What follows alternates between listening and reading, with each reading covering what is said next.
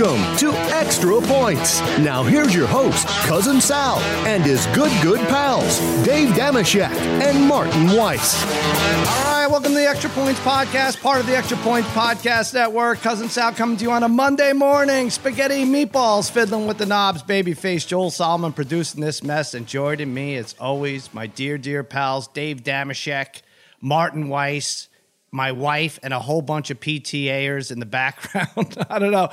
My wife decided to have a PTA meeting here. Right? The room over. I suggested we move things around. I go downstairs, and you said, no, it's a nice atmosphere. It's fun to hear gabbing about book fairs and shit in the background. I mean, I'm not trying to cause any marital discord, but a little slap in the face to your profession, to schedule the PTA meeting right over the record. But I love it, and I think we should try to kill two birds with one stone here, Sal. And maybe you should just open up the door and have them address the issues of the day. Where's Aaron Rodgers going to play in 2022, for instance? Oh, interesting. All right, I'm all for the throwing stones part of it, but I'm not sure what we're going to get in return. Yeah, I told her, I don't know why. I went over the new schedule. I'm like, okay, so here's what we're going to do post Super Bowl. We're going 9 a.m. Extra Points from home for a little bit, and then 10:45 against all odds. Okay, fine. She gets it. About 8:53, she tells me, I have a PTA meeting on their way. When? Have them throw you, instead, you throw stones, have them throw you scones. They have to have finger foods. If you're having a PTA meeting, after all, there's got to be some nice finger food options, eh? I didn't even check. I just want to know how does the Cousin Sal household get? Is it you draw straws? Is she the president of the PTA, or is she like how does that work to where she's the lucky lady that's hosting the PTA meeting today? She has some position where we have to open our house, 3 or 4 times a week. The open house position? Yeah. The door opener position? I don't know what it is. But we are back. We had most of last week off. Martin, you went, this is how Martin's vacation, went to Mexico, came back for the vacation days. What did you end up doing, Martin? You came back, you were in Mexico, right, until like Tuesday? I was, but Sal, I tipped my toes in several different job lakes, job waters. And so that was the premium vacation time where I had the least amount of work to do. So I tell you, I practiced my Spanish, but my past tense and preterite are not quite there yet. Yeah. But I'll tell you, in present tense, your boy is good money. Really?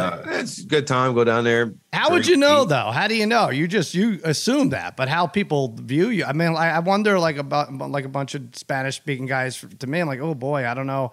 I have no idea if they've spoken English too much, but they might walk away like, yep, I tricked everybody. We really have no idea. I used to think that way until I went to Cuba maybe 4 years ago. 3 years ago, 4 years ago. No. It was actually 5 years ago now. Get it right. When I went, people are going to look this up.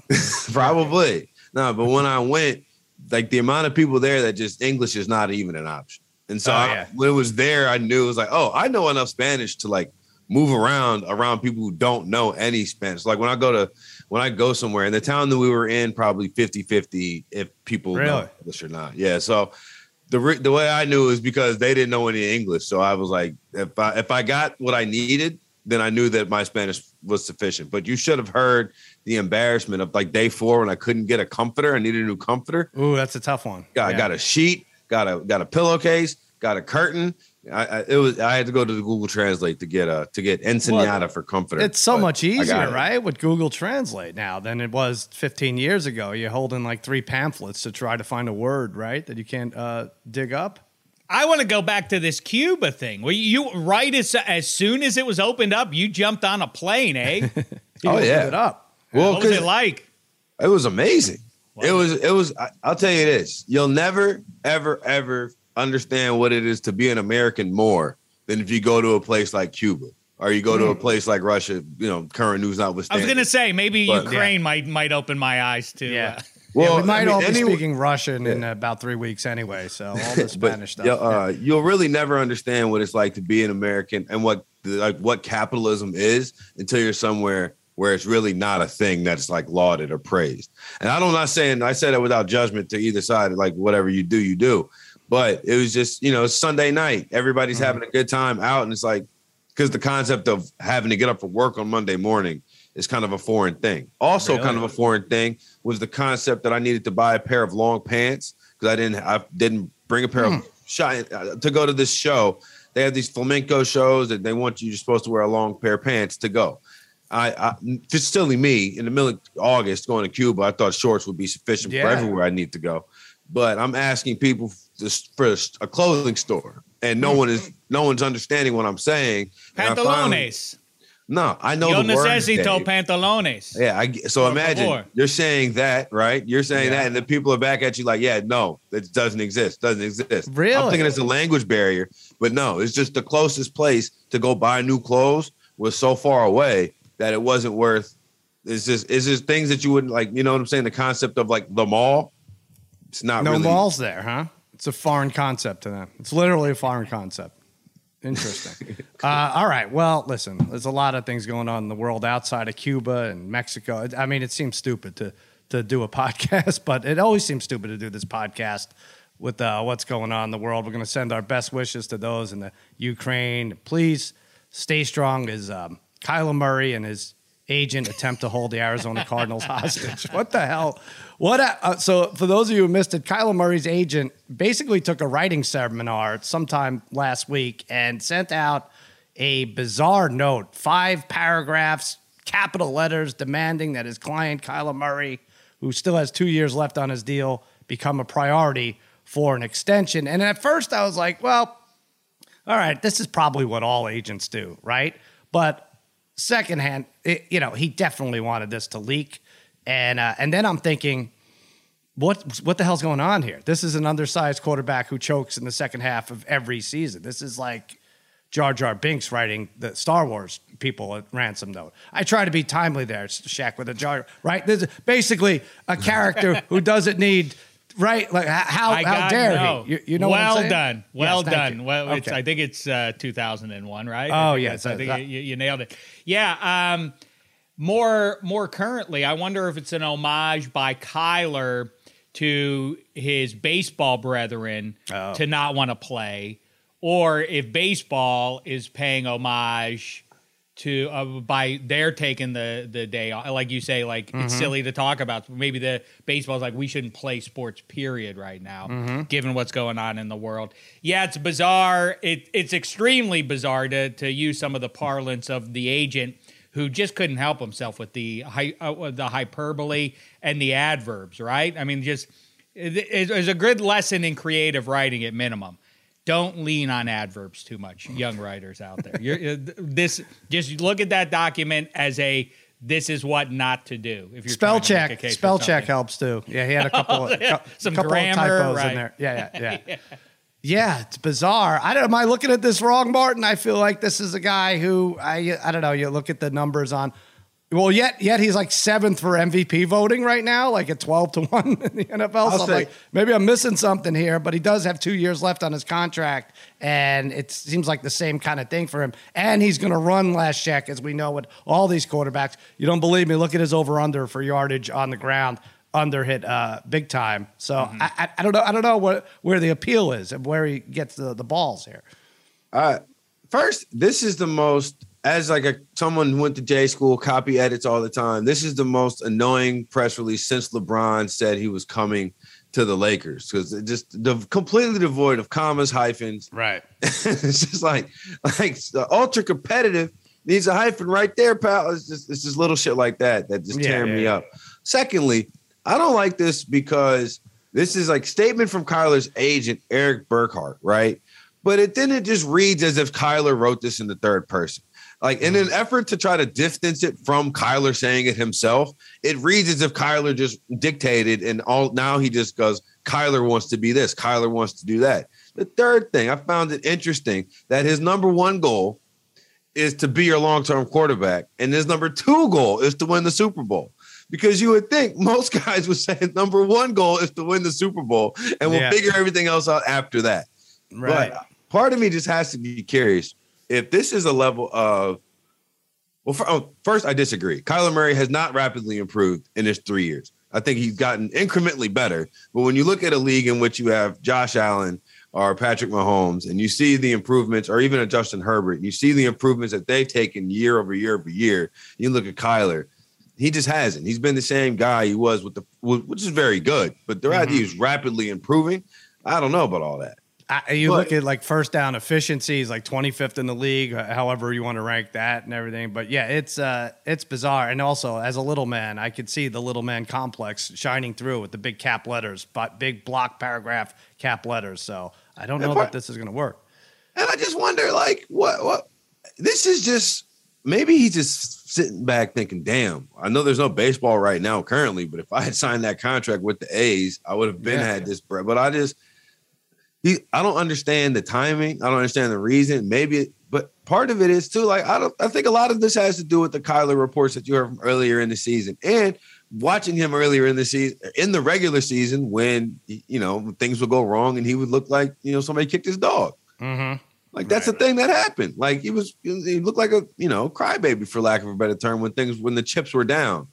And now also stop scrubbing Instagram.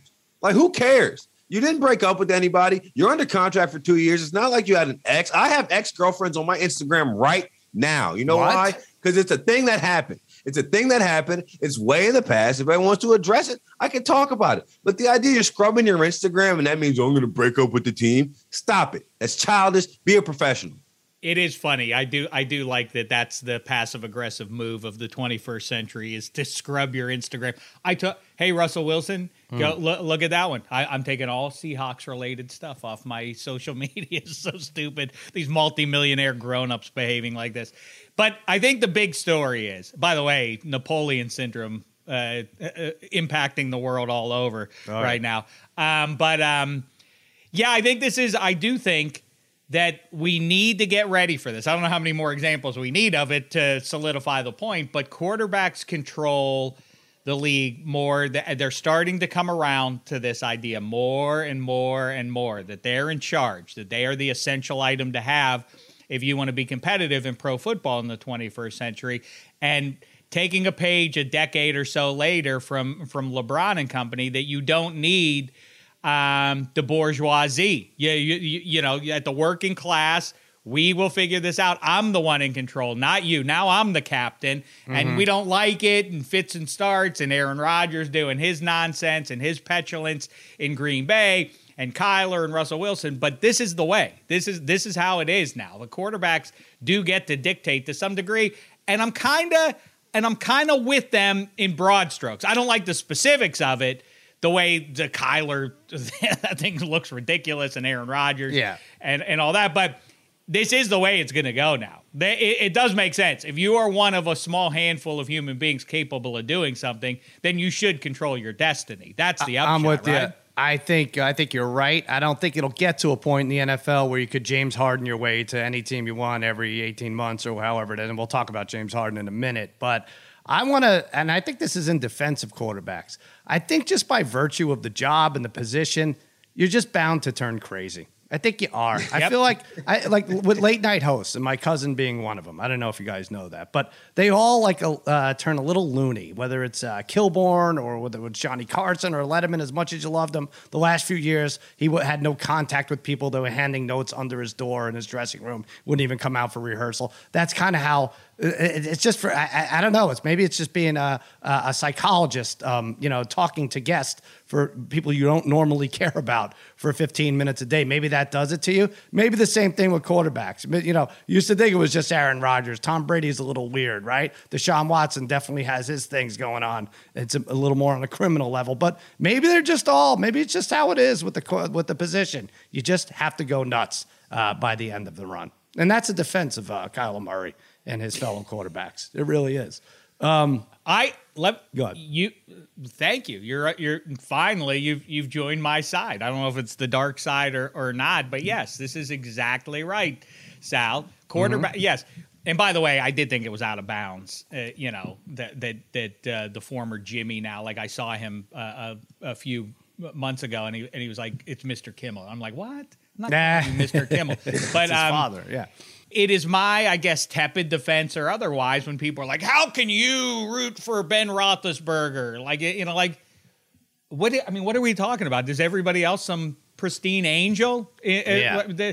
Every quarterback, to your point, I think by virtue of having your ass kissed from the age of 13 or 14 on, and making millions of dollars, and everywhere you go is a high five. You think these guys hear the negativity? It's a stunner to Aaron Rodgers to look at his social media. He's like, I can't believe so many people are angry at me. It's stunning to them because everywhere they go face to face, everybody's like, you're the greatest. Let me take a picture with you. Like, of course it gives you God-like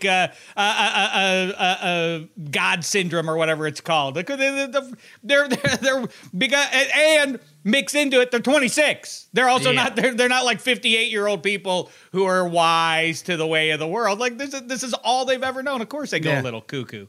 Well, in that regard, maybe it's not just the quarterback, but it just happens to be that the quarterback's the one who the microphone's stuck in his face more than the defensive tackle, who's also been told he's the greatest thing since he was 13 years old and he's never done any wrong, right? So it's probably, I don't know. Well, that's what I mean. It's the position that drives you nuts. Now, I will say, I was about to say before this Kyler Murray thing broke, we took off the week where really nothing in the NFL was going on. There was almost no NFL news except for the potential announcer moves from ESPN to Amazon to Fox and everything.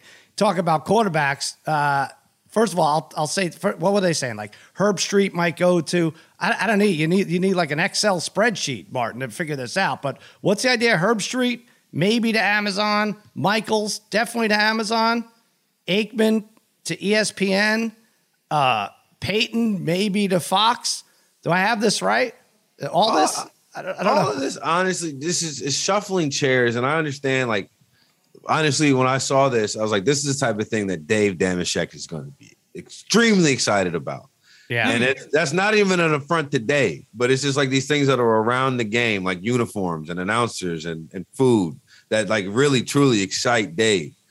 Dave and me, I do care about this more than where Rodgers and Brady land. But I admit that it's nonsensical. But go ahead. Like I care, yeah. I care more about what I don't want to hear, and what I don't want to hear, and I've done a pretty good job of avoiding is I don't want to hear Kirk Herbstreit calling NFL games, because I don't know if it's just like the times that he dips into doing it, and I'm sure it's a very, very hard job, but he just doesn't sound like he knows what he's talking about in terms of the league. And he always goes back to like, I can't stand coordinator guy who is always like, and Brian Griese's one of these guys, but every time anybody on the offense or any like that's not like the quarterback, or anytime in the defense that's not the star player, it's, man, look how this coordinator's coaching these guys up, as opposed to like saying actually what's happening. And Kirk Herbstreit is big coordinator guy.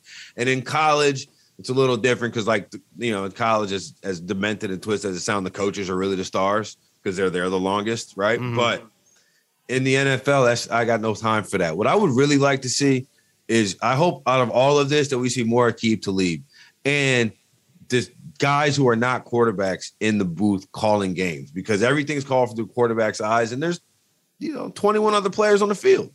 I called for Talib and Michelle Tafoya. I thought that'd be a great 1-2 punch, but no one seems to be listening here. Shaq, I haven't heard the Peyton one. So Peyton's rumor, so he's going to ditch the Manning cast, or I guess he would do that on Monday nights. Sean Payton. Sean Payton. There's a lot of Peytons. Yeah, see, it is very hard to keep up with everything at this point. Yeah.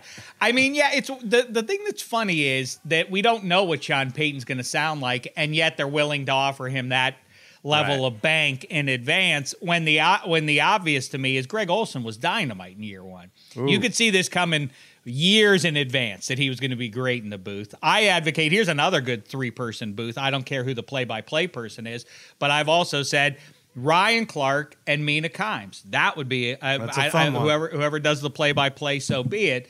But Shaq, you're stepping on your own toes, because the answer is here's me. I'll do it. Okay. Well, we should. Don't. Why we joke? Well, what do we care about what these people like? Honestly, like, I love Tony Romo, and by the way, these people, whether you like Romo or not, they they have him to thank for all this. All this. That's money exactly right. That's a number one.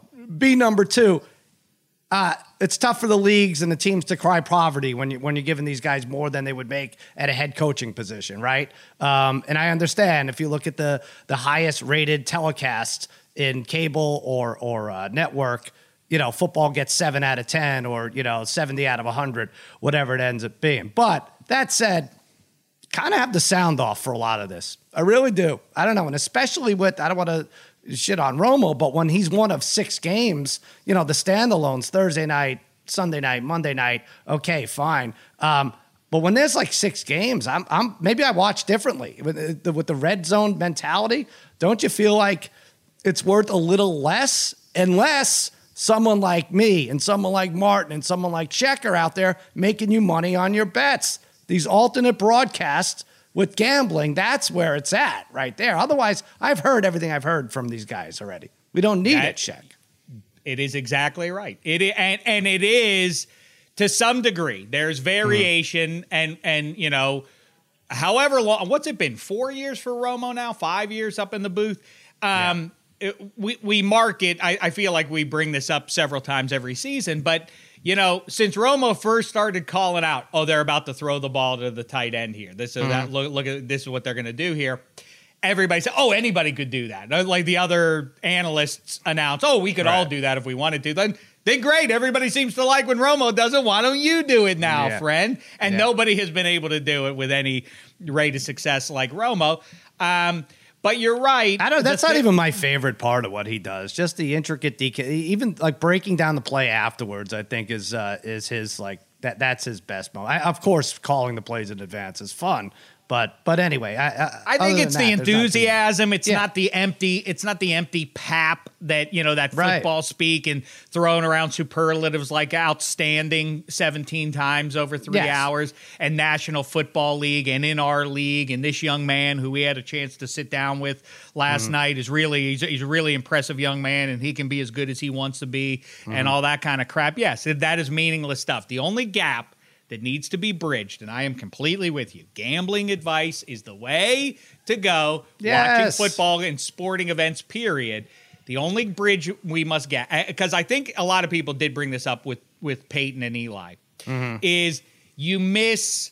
I think the greatest virtue is at this point is you can hear the crowd. You can hear the atmosphere of the stadium. We've got to figure out a way to mic up the atmosphere without the play-by-play guy getting in the way of it. And so if we could get a line into that and then our voice is over it and the football game, now we're cooking with gas. Martin, you okay with that? I think you guys are missing it. I do. I think that people Martin's like me about to cost us a job here, but go ahead. Yeah. Well, people like me, don't get me wrong. I'm tuning into the alternate broadcast, but in the middle of the game, I am still here for like I don't necessarily want to know if Aaron Jones is about to go over his rush total, because I'm more concerned about did the Packers just convert the first down as they're trying to win this playoff game.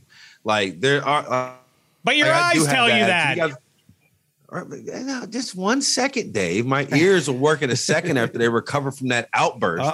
But as my mouth continues to, the thing that I feel like you guys are missing about what makes Romo really good at his job, it's the same thing or similar to what made John Madden really good at his job, is like, obviously all the people in the booth have this incredible knowledge of football, but John Madden and Tony Romo both sound like they're having so much fun.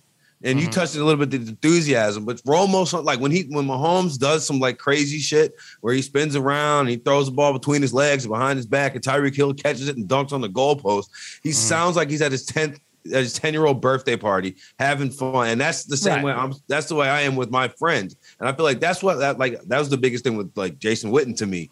He doesn't sound like he was confident. It doesn't sound like he's having a good time while he's doing it. Like nobody wants to sound like they're at work. And I feel like everybody's trying to catch that youthful kind of exuberance in a bottle. And I don't know if you're going to get it out of these guys.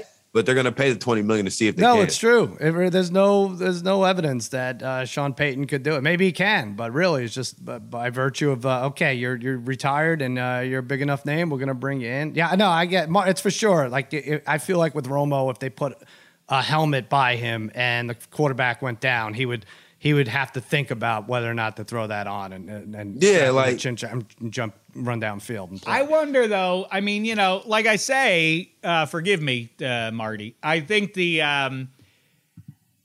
updates that we feel that collectively are essential updates are not essential at all. We all read. We can read the Chiron. Oh, he's over 300 passing yards. Like the updates, like 2nd and 9, big play here is not informative. It adds nothing to the experience at all. I think what we like Gus Johnson, to your point, getting excited from the play-by-play side of things. Pat Summerall kind of his style was so extreme, like touchdown in the biggest spots, late fourth quarter of Super Bowl, touchdown Dallas, like that kind of stuff. Well, yeah, with the play-by-play guys, I don't know that.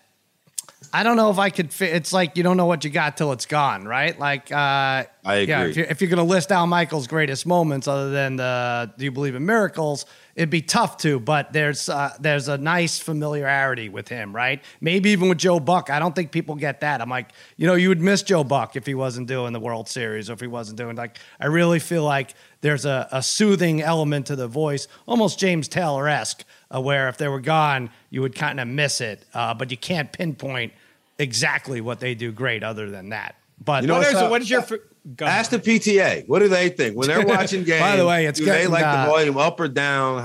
Where's the take of the Margie brought some crumpets, and now it's really heating up now. I don't know what to tell you. Yeah. What's the greatest call of all time besides that? Certainly, we just marked the anniversary last week of Do You Believe in Miracles? But what's the second greatest call of all time? Behind the bag, Knights around third, and the Mets win it. Or was it Jack Bucks? And we'll see you tomorrow night. What is? I personally have to go with Scully and the why he was doing the World Series in the first place. Now looking back at it, because he's a Dodger guy, but he ended up doing a bunch of them. Yeah, behind the bag, Buckner is the most fun for me. In a season filled with improbable. What was this called? Do you think they should get paid piecemeal? Maybe they should get paid by the great line, right? Maybe that would inspire more than they're just the 2nd and 9 here, big play. Like maybe you rank the importance of each call,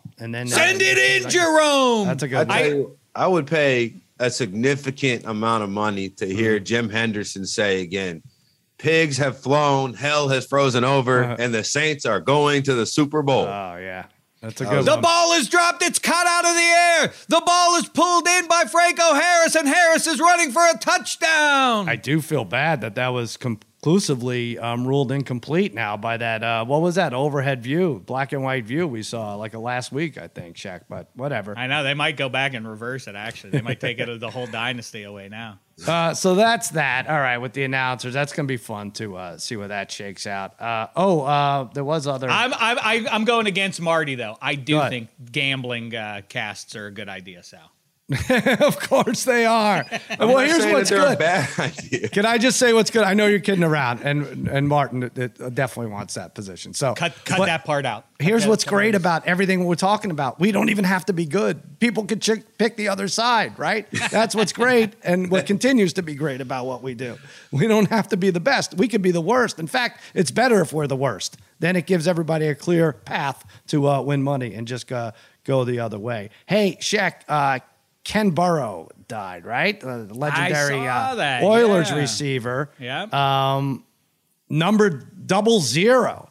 And I think there was a clip going around that says he was the only. There've been 00s since him, right? Not too many, but he was the only one for the Raiders, of course, the center, right? But he was the only one called for a penalty or something, right? Was that it? The only 00 who had his number announced via penalty. Or was that just kidding? I have no idea about this story. I'll send you the clip. I think that's the case. But again, it might not be any research done. But anyway, rest in peace. What number would you wear, Sal? If you were a professional athlete, what number would you wear? Oh, man, I don't know. What position would have to be? Yeah, it depends on position and sport. Yeah. Although I guess it doesn't anymore. In football, you're not going to choose. You're not going to choose left guard, so you're going to be a skill position guy in football. Were you around for that Carolla thing where he said, "What's the worst number?" and we had a guess, and we spent 3 hours guessing what the worst number is.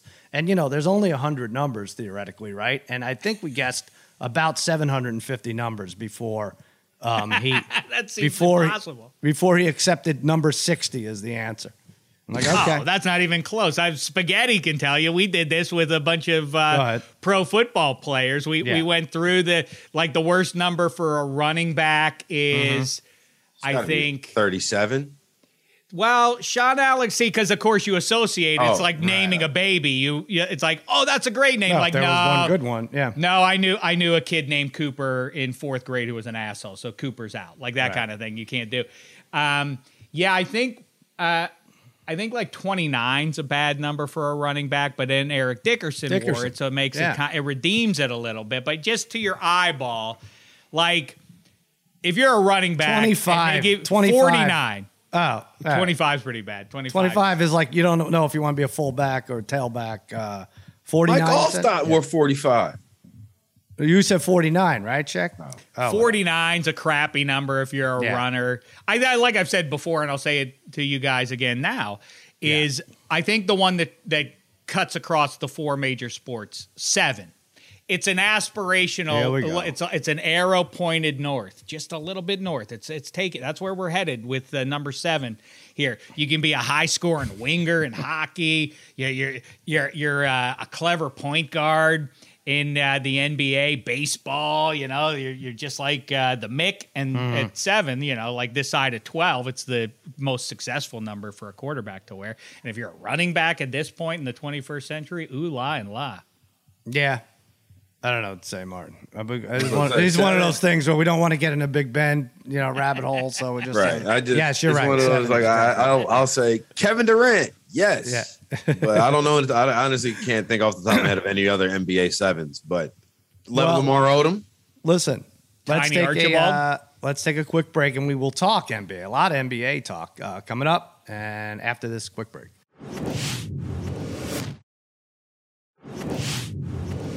All right, so we're back. We're on the other side of the All-Star break for NBA, which came late as it was, right? And so now there's only, I want to say 20 games left. Is that right?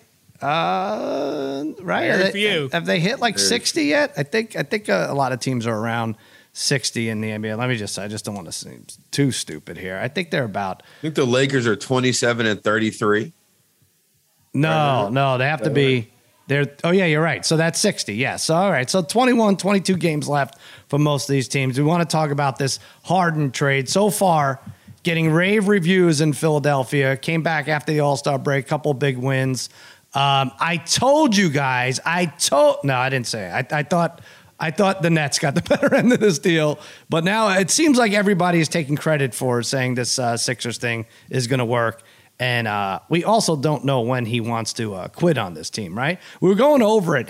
We've seen players quit on teams. It definitely happens in baseball all the time, big name players. But hasn't really happened for 2 teams, right? As Harden did. Right now, he definitely played hard for a couple of months out there for Brooklyn last year. But he really did quit on 2 teams, no matter what. And now it's working.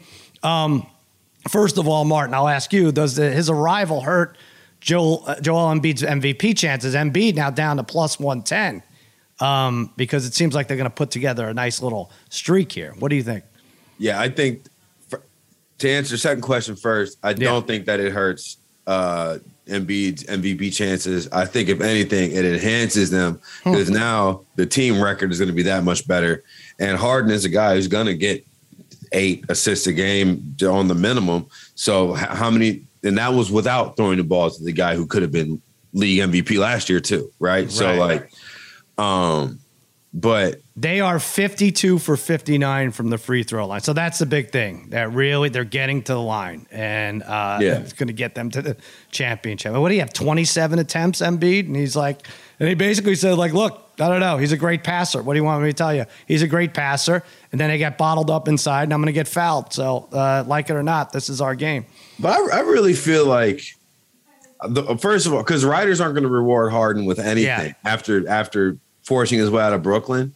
But as much as I can't stand, like, I don't know, maybe it's a tired take, but I don't say anti-player empowerment or whatever, but like the whole concept of that, like, guys are just going to be able to, just force their way out multiple times. Like, I think it was different with Brooklyn because I think if Kyrie was playing all the home games, I think that he would still be a net. I think, like, if you have a guy like Harden who goes out with that hamstring the way it was in the playoffs and he's walking up and down the court because, it hurts too much to run and he's still being effective. And you look at another guy who's like, oh, this is where you want to take your principled stand is right now when we have a chance to win a title. To me, it feels I put all of the blame in Brooklyn on Kyrie and not getting the shot in terms like I think after that everything goes because it's not like it's one thing if you're a guy and you decide, hey, I'm going to force my way out to here. Mm-hmm. It'd be like if I quit my job and I came here and this Sal all of a sudden you decided I'm only going to do half the podcast. It's like, no, you were part of the deal. Like that was part of it. So I kind of give him a pass for that, trying to get out of the Brooklyn situation, because I think that was just fucked up. But I think Harden and Embiid have the Sixers at least an Eastern Conference final team now. Well, so that's the thing. It's very close if you want to go by that check. So I think they're plus 290, plus 200, plus 290, plus 350. You got Sixers, you got Nets, and obviously Milwaukee in there. I'm going to stick to Milwaukee, even though Kyrie put on a clinic Saturday night. He should really go to a clinic, but he put on a clinic Saturday night.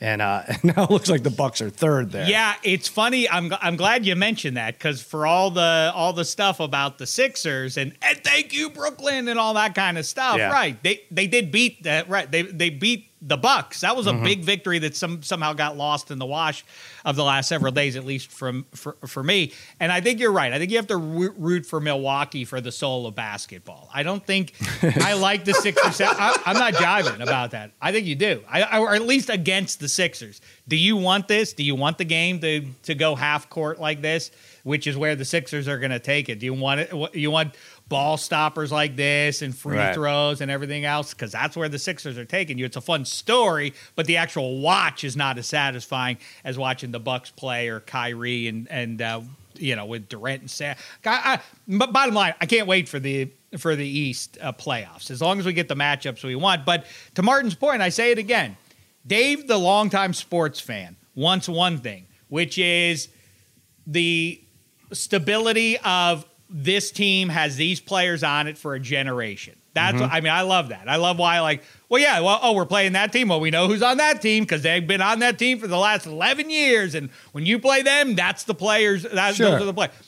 But if you're ethical about the people's ability to choose where they work and everything else, it's awfully ironic that the people that are the most talented, who have a talent that the fewest number of human beings have, are the most limited by I know that the trade-off is tens of millions, hundreds of millions of dollars. I get that, but still, on a human level, they should be allowed to go wherever they want. But it's messy. I hear exactly what you're saying. The fan wants one thing. Yeah, it's tough. But as a human being, you don't have a they should be civic allowed duty to go do to stick around. Want. For sure, I get it. Right. And maybe it is the Nets' fault. Honest, and you know what? To that point, though, real quick, we have the whole. We went through an era in the early 2000s to like 2010. We had a lot of guys who were like in the NBA, coach and GM. And if you want a guy, hire this guy. If you want, what is it, Mike Dunleavy to run your team, you got to give him personnel control too, right? And like that has had middling success. Now we have the idea of like the player GM, right, with the player empowerment area. So like that has had middling success, right? Like LeBron, he won titles. There's no doubt about it. But outside of that, the whole idea of teaming up hasn't really worked out that well as you see. Celtics worked out fine. The Celtics were traded for. They traded for KG and they traded for Ray Allen after they had Paul Pierce and they got off of what? But that happens because KG says it's over here, Twin Cities. It's time for me to move. Trade me here. It's not like he was a passenger on the ride over to Boston. That was the first one. Then LeBron, and if there are a number. KD goes to Golden State. Well, it didn't work with the Lakers if you're talking about trying to put it together for 1 year when the Pistons came out and thumped them. Thank you. Right? With the Gary Payton thing with Karl Malone. Yeah. If you want to point out all the examples where it worked, somebody else point all the ones where it didn't. Okay, point the other ones that didn't work. Point the other ones. Sal was on this way. Well, here's the thing. I'll say this. So you said the fans get screwed. The players should have a right, but there's also other players who are pissed off. Like Kevin Durant must be like, what the fuck? What, are you kidding me? I got a guy who won't get a teammate who won't get the shot. I got another one who's just going to go. He's going to leave. Like, what do I have to do? I mean, he's injured anyway. But as far as the MVP thing goes, I've been pushing Curry because I have him at 10-1 from the beginning of the year to get MVP. And he is doing everything but lightening up on the court in regular season games for me to get there. I really thought that all-star performance was going to move it. He was 12-1. I'm like, you watch. This is what Giannis did in 19. It moved the needle a lot. Then we have that viral video yesterday came out, right? What did he do, Martin? He didn't miss a shot for 55 seconds, moving back and back. Yeah. And now he's still 18-1. That's one of my favorite things about NBA culture. It's like shocking. Guy who makes a lot of shots with defense doesn't miss without. It's still fun. It's still fun to watch. It's still mesmerizing, right? But how about Steph Curry being on the floor for like a significant amount? All right. I should say this, a less than insignificant amount of that time in that 26-1 run last night. Yeah. Steph was played down the he didn't play for a lot of the fourth, but from 4 minutes in to no time left in the clock, he was in the game. And that Warriors He wants to win me my MVP money. That's why. That's the only reason, right? What else could it be?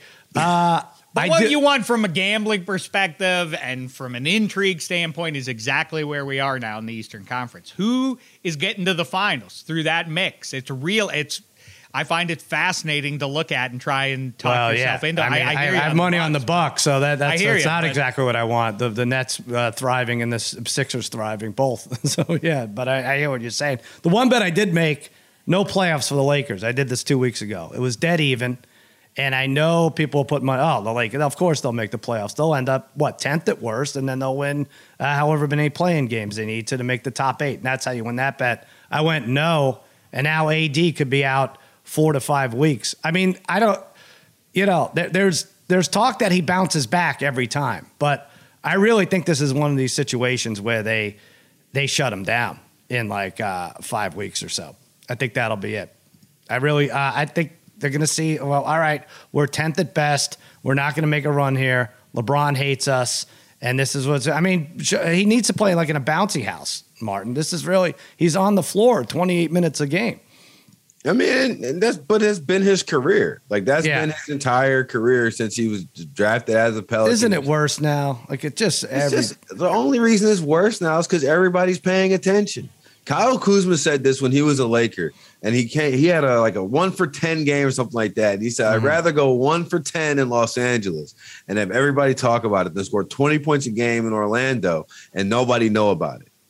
And I think there might be some value to scoring 20 points a game in Orlando and being the star of Orlando. It might be some value there because Anthony Davis could have had statues built of him in New Orleans if he had just stayed there and had the exact same career he's got now. But now you look at all of this and it's all his fault and his lack of health and all of this because LeBron's still balling and it's all his fault why the Lakers are in the spot that they are now. Because that was the linchpin that nobody's talking about. AD was supposed to be the best player on this team going forward, when LeBron is still the one calling all the shots and running all of that. And I just found it so blessing. So just one of those karma, whatever you want to call it.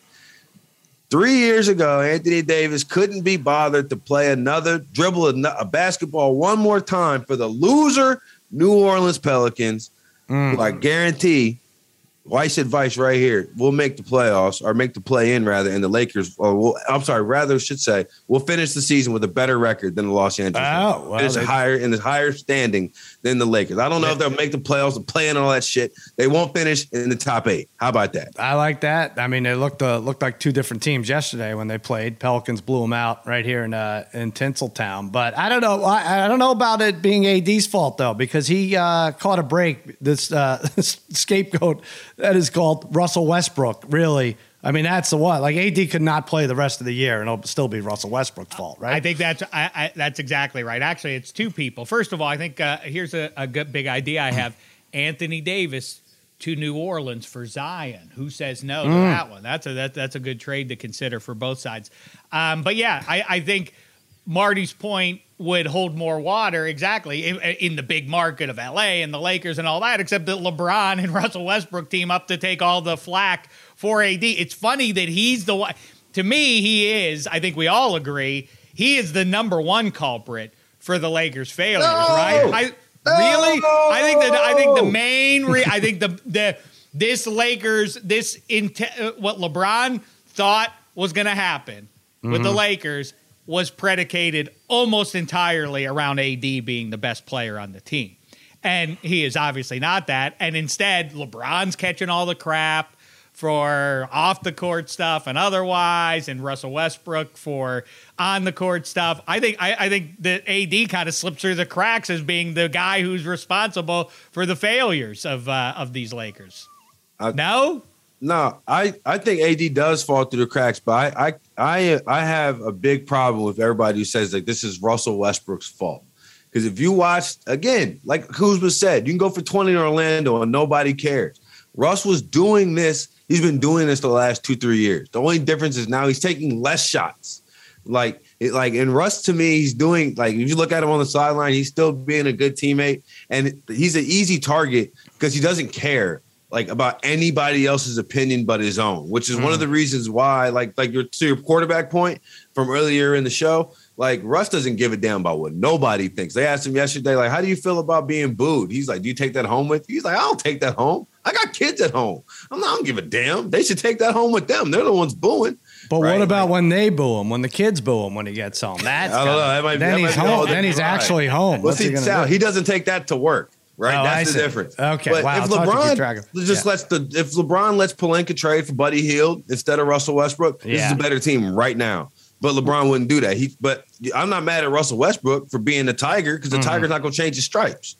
I mean, I saw something like his points. I get it. When LeBron and AD are in the lineup, he's not going to shoot as much. But to score, I think he scored like 16 points fewer per 36 minutes when those guys were on the court versus when they were. It shouldn't be that big a gap. I mean, for God's sakes, figure it out now. We're 60 games in.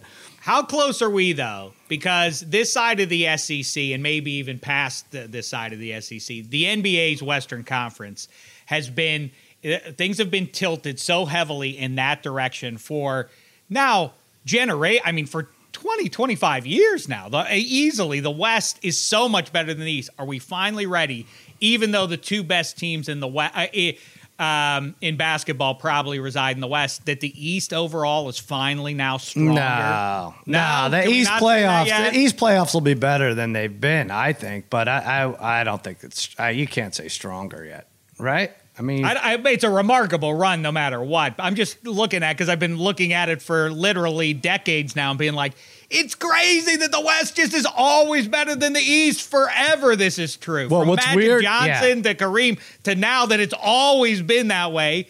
And in fact, by the way, you could make a case that ironically, the Celtics had a tougher path. They had to go through tougher teams and were worn out by the time they caught the Lakers in those 80s matchups. But anywho, my larger point stands. I'm fascinated by it as a longtime sports I'll say this, about the disparity. I mean, for many years, what you could say is, look at the 8th seed in the league. They're in the East. They're one game under 500. Now that's shifted. I mean, that part hasn't shifted. Like the 9th seed is the Hornets, 30-32. 9th seed in the West, 27-33 is your Lakers. Like that you would never see, right? Right. I feel like the 8th seed would be like Denver holding on pre-Jokic days, but they would still be 5 games over 500. So, yeah, definitely. I guess it's parity. Is that what we're talking about here? A little more parity. I mean, wouldn't we be surprised if it's not Dubs and Suns, it's got to be one of those two teams getting to the finals, right? No one's going to advocate for anyone other than those two teams at this point. Right. Martin will advocate for the Memphis Grizzlies. They have like a young, fun Warriors energy from a few years ago, right? Like I was big on them towards the end of last year. I thought my Sal for my graduation from grad school. If you remember, you gave me free bets. And one of them was on the Memphis Grizzlies to beat the Jazz in the first round. Oh, yeah. It didn't happen, obviously. I'm such an enabler. I'm so bad. Well, here's the other thing. I just want to say that the Nets, if you look at these 8 and 9 seeds, the Nets are 8 seed in the East, the Lakers are the 9 seed, and they're amongst the top 5 teams to win the championship, right? Still, like odds-wise? Per odds, which just goes to show you that it's kind of like Jonathan Taylor for MVP. You can bet on things that aren't going to happen as long as you'd like to. Right. Vegas will continue. FanDuel will continue to take that money. Martin will continue to take your money if you want to bet on things that aren't going to happen. No, you won't, because he hasn't paid you. You're saying the Nets are a crazy bet to make to get to the finals? I'm saying if you watch this Nets team compared to the rest of the East and you want to pick them out of all 15 teams in the Eastern Conference to make it to the finals, I don't see how you can do it. I'm not picking this team. I'm picking the one that they're going to have in a couple of weeks. Listen, that's the team I'm picking. It. All right, so we have this cap of consequences, which Martin is going to select from Thursday because he lost. He lost. What was our staff? Dave owes me money before I selected a cap. That's true. Dave does. You can't hold me hostage. That's fine. What do you mean? I'm just going in the order of operations. That's true. That's true. You should pay him the $50. Martin should pick from the hat. That's small. That's small on Marty's part, though, to do that. I'm just going in the order of wait, Babyface, we really do need to. And Babyface says there's some other. What happened? Other debts need to be paid. What happened? Oh yeah, Dave still owes us donuts from the college football playoffs. Oh, from what? That's right. What was that from? I can tell you what you owe donuts for because I was the only person to correctly predict the top 4 seeds in the college football playoff. Oh, that's what it was. Right. I didn't even remember that. That's fine. Buttermilk. The good thing is, Dave, it's on tape. I don't care. $50 in donuts, and then Martin picks from the cap. We're going to do that Thursday for sure. All right. Was there anything else we want to talk NBA? Oh, no. All right. Well, let's do our play of the day. Now, Martin, you were like, you did great in February, and then you shit the bed. Well, that was your thing. You were picking all stupid teams, like first year Division I teams, basically. But Sal, you know what I was doing? I was picking winners. That's what I was doing. Was that what you're doing? I was picking winners. That's what I was doing. And I got another one for you today right here. Go ahead. Do it. You go first. I'm going with the Washington State Cougars laying 7.5, playing Oregon State. Oregon State, fresh off, didn't they? What is it? Elite 8 run last year? Yeah. Or Sweet 16 run, something like that. There was somebody Cinderella. Well, this year they won 3 games. They're not going to win their 4th one tonight. And they're Washington State -8. They are terrible. They were terrible when we went to the Jimmy Kimmel Bowl, although it was a different sport. And now, like you said, I think they have 3 conference wins. And the funny thing is, when Harry flew over to Portland to deliver the bathwater to the contest, the Cash or Splash contest loser. He flew with the Oregon State basketball team, and he had lost money on them the day before. And I think he said something snide to the center or something, and they looked at him like everybody else does, like he's a weirdo. But that's okay. So you're going against Oregon State. Check. And their coach is named Trinkle. Oh, that's right. Oregon State's coach is Trinkle. It is Trinkle. What are we doing here? All right. That's reason enough to take it, guys. All right, so you have Washington State. Check. What do you have? I'm going to pick from the sport that Sidney Crosby still reigns supreme in. Alex Ovechkin is also in that league, and his team is not playing very well of late. The Leafs, on the other hand, 10 goals against the Red Wings, 10-7 final over the weekend. A crazy result there. Crazy. Caps not playing well. Leafs starting to turn a corner a little bit. I like them, and you know what? Just to make it jazzy, I also say in the big matchup, the main event, you got the Bruins playing well. The Kings red hot themselves. Yeah. I say take the road team here. Let's make a parlay, shall we? A 2-leg parlay. Let's take the Leafs and the Bruins. The payout is plus 205. Do it at FanDuel.com/extra points. I like that. All right. Well, I say, we have some hockey talk in a second, but let me give my pick here. I was going to go Syracuse +7 because everybody had them. Now it's +8, but everybody had them. Everybody on extra points Harry basically loved them. He was tagging Jastrzemski and Adam Shine. Oh, Syracuse over Duke. They ended up losing by like 30. And now they have this. They have a weird thing, Cameron Indoor to Chapel Hill from Saturday to Monday. Not easy. I was going to take Syracuse only because everyone's off of them. But I can't. I got to go Carolina over 82.5. Still a bubble team. And by the way, take a look at this. This is my bubble watch. I've been doing this since I was 19 years old. The last 3 weeks of before the conference tournaments, I write down. These are the ins. These are work to do. This is and I have dots and I have all sorts of. You can't see it, but it's maniacal. It takes me 2 hours on a Sunday night. This son of a bitch. What? Cousin Sal Lunardi. That's right. That's right. So Joe Lunardi, though, does say Carolina needs to win to not be one of those first four, the last four in or whatever it is. I know there's so many. Syracuse. We talked to him a year ago. Get did. Lunardi back on. Let's get him back on. I want to get him back on. Maybe you won't be as rude to him this year. You say his job is a joke. We're talking about these broadcasts. I didn't say it's a joke. I said that I commend him for turning something that should be a 4-day event into a year-long career somehow. That's what I marvel. All right. How did he stretch a conversation about 3 teams that are on the bubble into something that pays out for an entire year endlessly? I don't remember you being that diplomatic about it, but all right, that's fine. Anyway, Orange have 5 double-digit scores that all somehow 5 are Jim Boeheim's sons or grandsons. I don't know what it is, but I think this is a bad matchup for the zone. Carolina is one of the top rebounding teams, and that's what crushes Syracuse in the zone. Like I said, Orange's 5th game in 10 days. They go from Cameron to Carolina. Hubert Davis' team gets it done. Maybe a slugfest, but I don't know about the points, so I'm taking Carolina's point total over 82.5. I think they win like 89, 82, somewhere in there. UNC, Tar Heels over 82.5. Do that on FanDuel. Shout out to Tate Frazier, friend of the network. Well, he keeps advocating for the Heels to get into the tournament. Yes, and 2 weeks. A team that lost in the last fortnight at home to the Pitt Panthers by double digits should not be playing in some postseason tournament. It's ridiculous.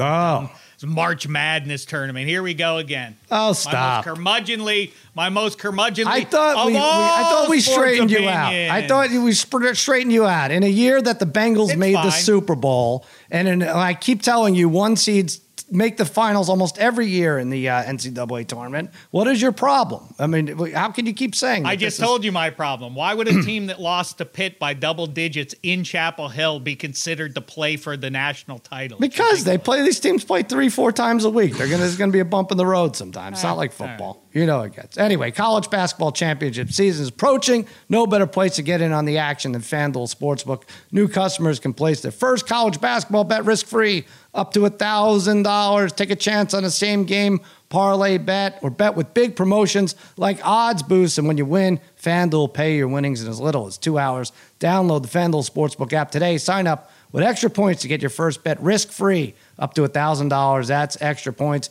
Make the college basketball championships mean more on FanDuel Sportsbook. All right, let's talk hockey. A lot of hockey this weekend. Meatballs and I and his twin brother and sister and the rest of my family went to Kings Islanders. That was fun, although we hit some traffic. We were late, and almost the minute we walk into the arena, we hear the horns go off, which means the Kings scored first, right? So that's not fun. And then Meatballs went to Isles Ducks last night. A little better result there, right? What was the final there? We have 4-0. 4-0 you won, right? All right. Yep. So that's good. I mean, there's nothing worse than buying 2 tickets and not seeing your team score or whatever. So that's good they won in Anaheim. Now, the bigger one, though, Shaq, your Pens, so we were off almost a week. They hit a little bump. They hit a little slide, right? They lost a few in a row. But then Saturday afternoon, they play the Rangers, and Spaghetti was furious about this result. And you watched on delay, but the Pens win 1-0. Yeah, the Pens getting a little loose with Coach Sullivan's system there. But I knew, given the preceding results and how sloppy they had been, the one thing I was with the Spaghetti and with Hench, of course, for -3, we were kibitzing on text. I really liked the under in that game. You just knew that they were going to play it super tight, and the Rangers were incented to do the same. But it dropped to 5.5, and it spooked me a little bit. I regret not pushing it harder. It dropped to 5.5? Isn't that normally a substantial over-under? Well, I think the matchup, when you see Penguins-Rangers, you assume that it's going to be a big goal total, but you could see that they were probably both going to try to play it pretty tight. So they did, and the great news is the Penguins emerged victorious, 1-0. Hey, listen, that Rangers team is on the rise. We'll see you in 2023, everybody. In the meantime, all right, Spaghetti, jump on because you think the officiating had a lot to do with this. I mean, I've never watched a game with more 4-on-4 time in my life. Like literally, never watched it. I don't think I've ever seen a game with like 3 or 4 separate times their teams are playing 4-on-4 because every time the Pens take a penalty, they get the Rangers some like bullcrap retaliation on national television. Surprise, surprise! A game on ABC. They want to highlight Malkin and Crosby. By the way, the Pens played the Columbus Blue Jackets last night. I have a close friend who's a BJ's fan, and he was like, I've never seen Crosby do more dirty things, like holding guys' jerseys. Why is he so dirty, Shaq? He throws his stick in guys' face at every whistle. Throws his guy. And he's laughing. He has no defense. But, I mean, look, the game was fine. There are teams that are evenly matched second and third period. Malkin woke up halfway through, scored a power play goal on a bad penalty. And the first period between the Rangers and the Pens, I mean, that first period, the Pens didn't belong on the ice. The Rangers outshot them like 13-1. They were the far superior team. Jarry had a good game, and the Rangers clearly need Kaapo Kakko back, and they need to pick up some of the deadline. But I feel pretty good in a 7-game series with Igor and net, so I'm still fine. All right. You know, I wanted this to be a thing, Spaghetti, because I love shitting on Dave's Pittsburgh teams and saying they get the benefit of some questionable calls. The fact that they beat the Bears that Monday night game, it's a shameful game that really should be deleted from the annals of history. And then I looked, the penalty, it was like 10 minutes apiece, Rangers and Penguins. It's craziness to come away from that game like, boy, the Rangers got it was a fix. It was on national TV. Did you even see honor? How many cross checks they needed to watch before they finally call one? Like Dryden Hunt getting hit, and then like he goes in for the retaliation. They go and get that. It's just like there was a lot of stuff. It was ticky tacky, and the refs loved blowing the whistle. And if they called it immediately when they should have, there would have been less power. It would have been more powerful time for the Rangers and more penalty kill time for the Penguins. It was not a good officiated game, and it was like I said, it was tight, and the Rangers clearly need to do a better job 5-on-5. But it's it is what it is. I'm not discouraged. It is what it is. Here's what also may be. It's lining up that it's going to be blue shirts and Pens in the playoffs for that that 7-game series that Spaghetti seems to covet. I think you should be rooting for a different matchup there. But I will say that team is. It's hard to imagine that they're not going to win a Stanley Cup in the next half. The Rangers. Yeah, they're loaded, man. They're loaded. Oh, see, they said something nice. That's but not nice, this Spaghetti. year. But not this year. It's not going to be this year. By the way, Spaghetti said discouraged like it was 2 words. I've never heard that before. I heard that, yeah. Discouraged. It probably should be that way. And he said it on national TV. There you go. All right, what am I missing here? What are you saying, Babyface? I forgot a big result? Oh, yeah. I mean, it's great to hear Eddie and Dave talk about the Rangers and Penguins, but I mean, I heard you got smoked, Sal, by Rachel Bonnetta at golf, and we're just not going to talk about this? No. Well, I mean, we can, but it's going to make poor Mikey Meatballs and Scott the Grizz Holmes feel even worse. I lost by 5 to her. Those guys lost by 10 strokes to her. And, I don't want to say she's a 95-pound weakling. So this course where it's 120 yards to the pin, it serves her well, right? But congratulations. That's fine. Why can't we all get in on this? When's the Extra Points Invitational? Let's do it. Let's get it going. It's beautiful there at Terranea. It's really fun. I'm staring at the ocean too much, I think. I should be working on my short game. But you're right, Bonnetta, congratulations. Big win there. Congratulations, Martin, to you. You have a new podcast host, right? I do. Coming up this week. Tell us about it. Well, I'm not sure quite what day yet. We've got to square that away, but Mark Gunnels will be joining me. If you're on Twitter, he's Mark A. Gunnels, and you've seen his viral hot takes about everything under the sun, including the Kansas City Chiefs and LeBron James. But this is a podcast that's years in the making because we used to work together, Mark and I. And he would always talk to another one of my coworkers about just everything, just consistently talking about sports. And one day I had to turn around because he said something so inflammatory I couldn't stand it. He said that the Pistons were going to win a game in the playoffs against the Giannis-led Bucks. This is Blake Griffin and the Pistons. I turned around, said, I'll bet you your paycheck it's a sweep, and he wouldn't do it. Oh, no. And then from that point on, it developed a budding friendship. Wait, what happened? I can't remember. Was it a sweep? They got swept. Yeah, they got swept. I imagine you wouldn't brought it up if it was a sweep. Yeah. All right. Yeah. A long history of winning arguments against this guy. All right, so you'll be tune in the LPP to get more of that. Lemon Pepper Parlay this week. Now, let me ask you this. He's not part of the consequences thing that you have to pick out of for your treacherous fantasy team, right? You should make that part of the requirement, though. I'm pretty sure. I mean, I think it really, truly depends on what I pull out of there. Because TJ is not going to, I know TJ doesn't return my phone calls anymore until maybe like August September. When it's the preseason. Yeah. So when we're getting ready for football, he's like, hey, bro. I love it. Maybe I should. Nobody tell him. Hey, welcome aboard, Gunnels. Put this salmon on your head. I'll explain it later. So there you go. Martin and Mark hosting Lemon Pepper Parlay. Shaq, you are on twice a week still, -3. Yes, we will come at you. Now we're going to go on Tuesdays. All right. Early in the week, and then Kevin Hench, per usual, will be with us to set the weekend up for you. Download, subscribe, tell your friends, all the rest of it. There you go. We got Megan Fun of Sports coming up this week. We have Against All Odds. A few we're going to go over today. We're going to go over, what is it? What are we going over? Oh, the Bulls Heat's a good game, and Baylor, Texas is a fun one. Go over those with the fellas. We'll do a little Tuesday night. What is that? Race to 10 Tuesday. Lots of stuff coming up there. Yes, and we'll be back as Martin picks from the first time from the Cap of Consequences on Thursday. Until then, a reminder to everyone out there, you may feel like underdogs, but please remember, you're all my favorites.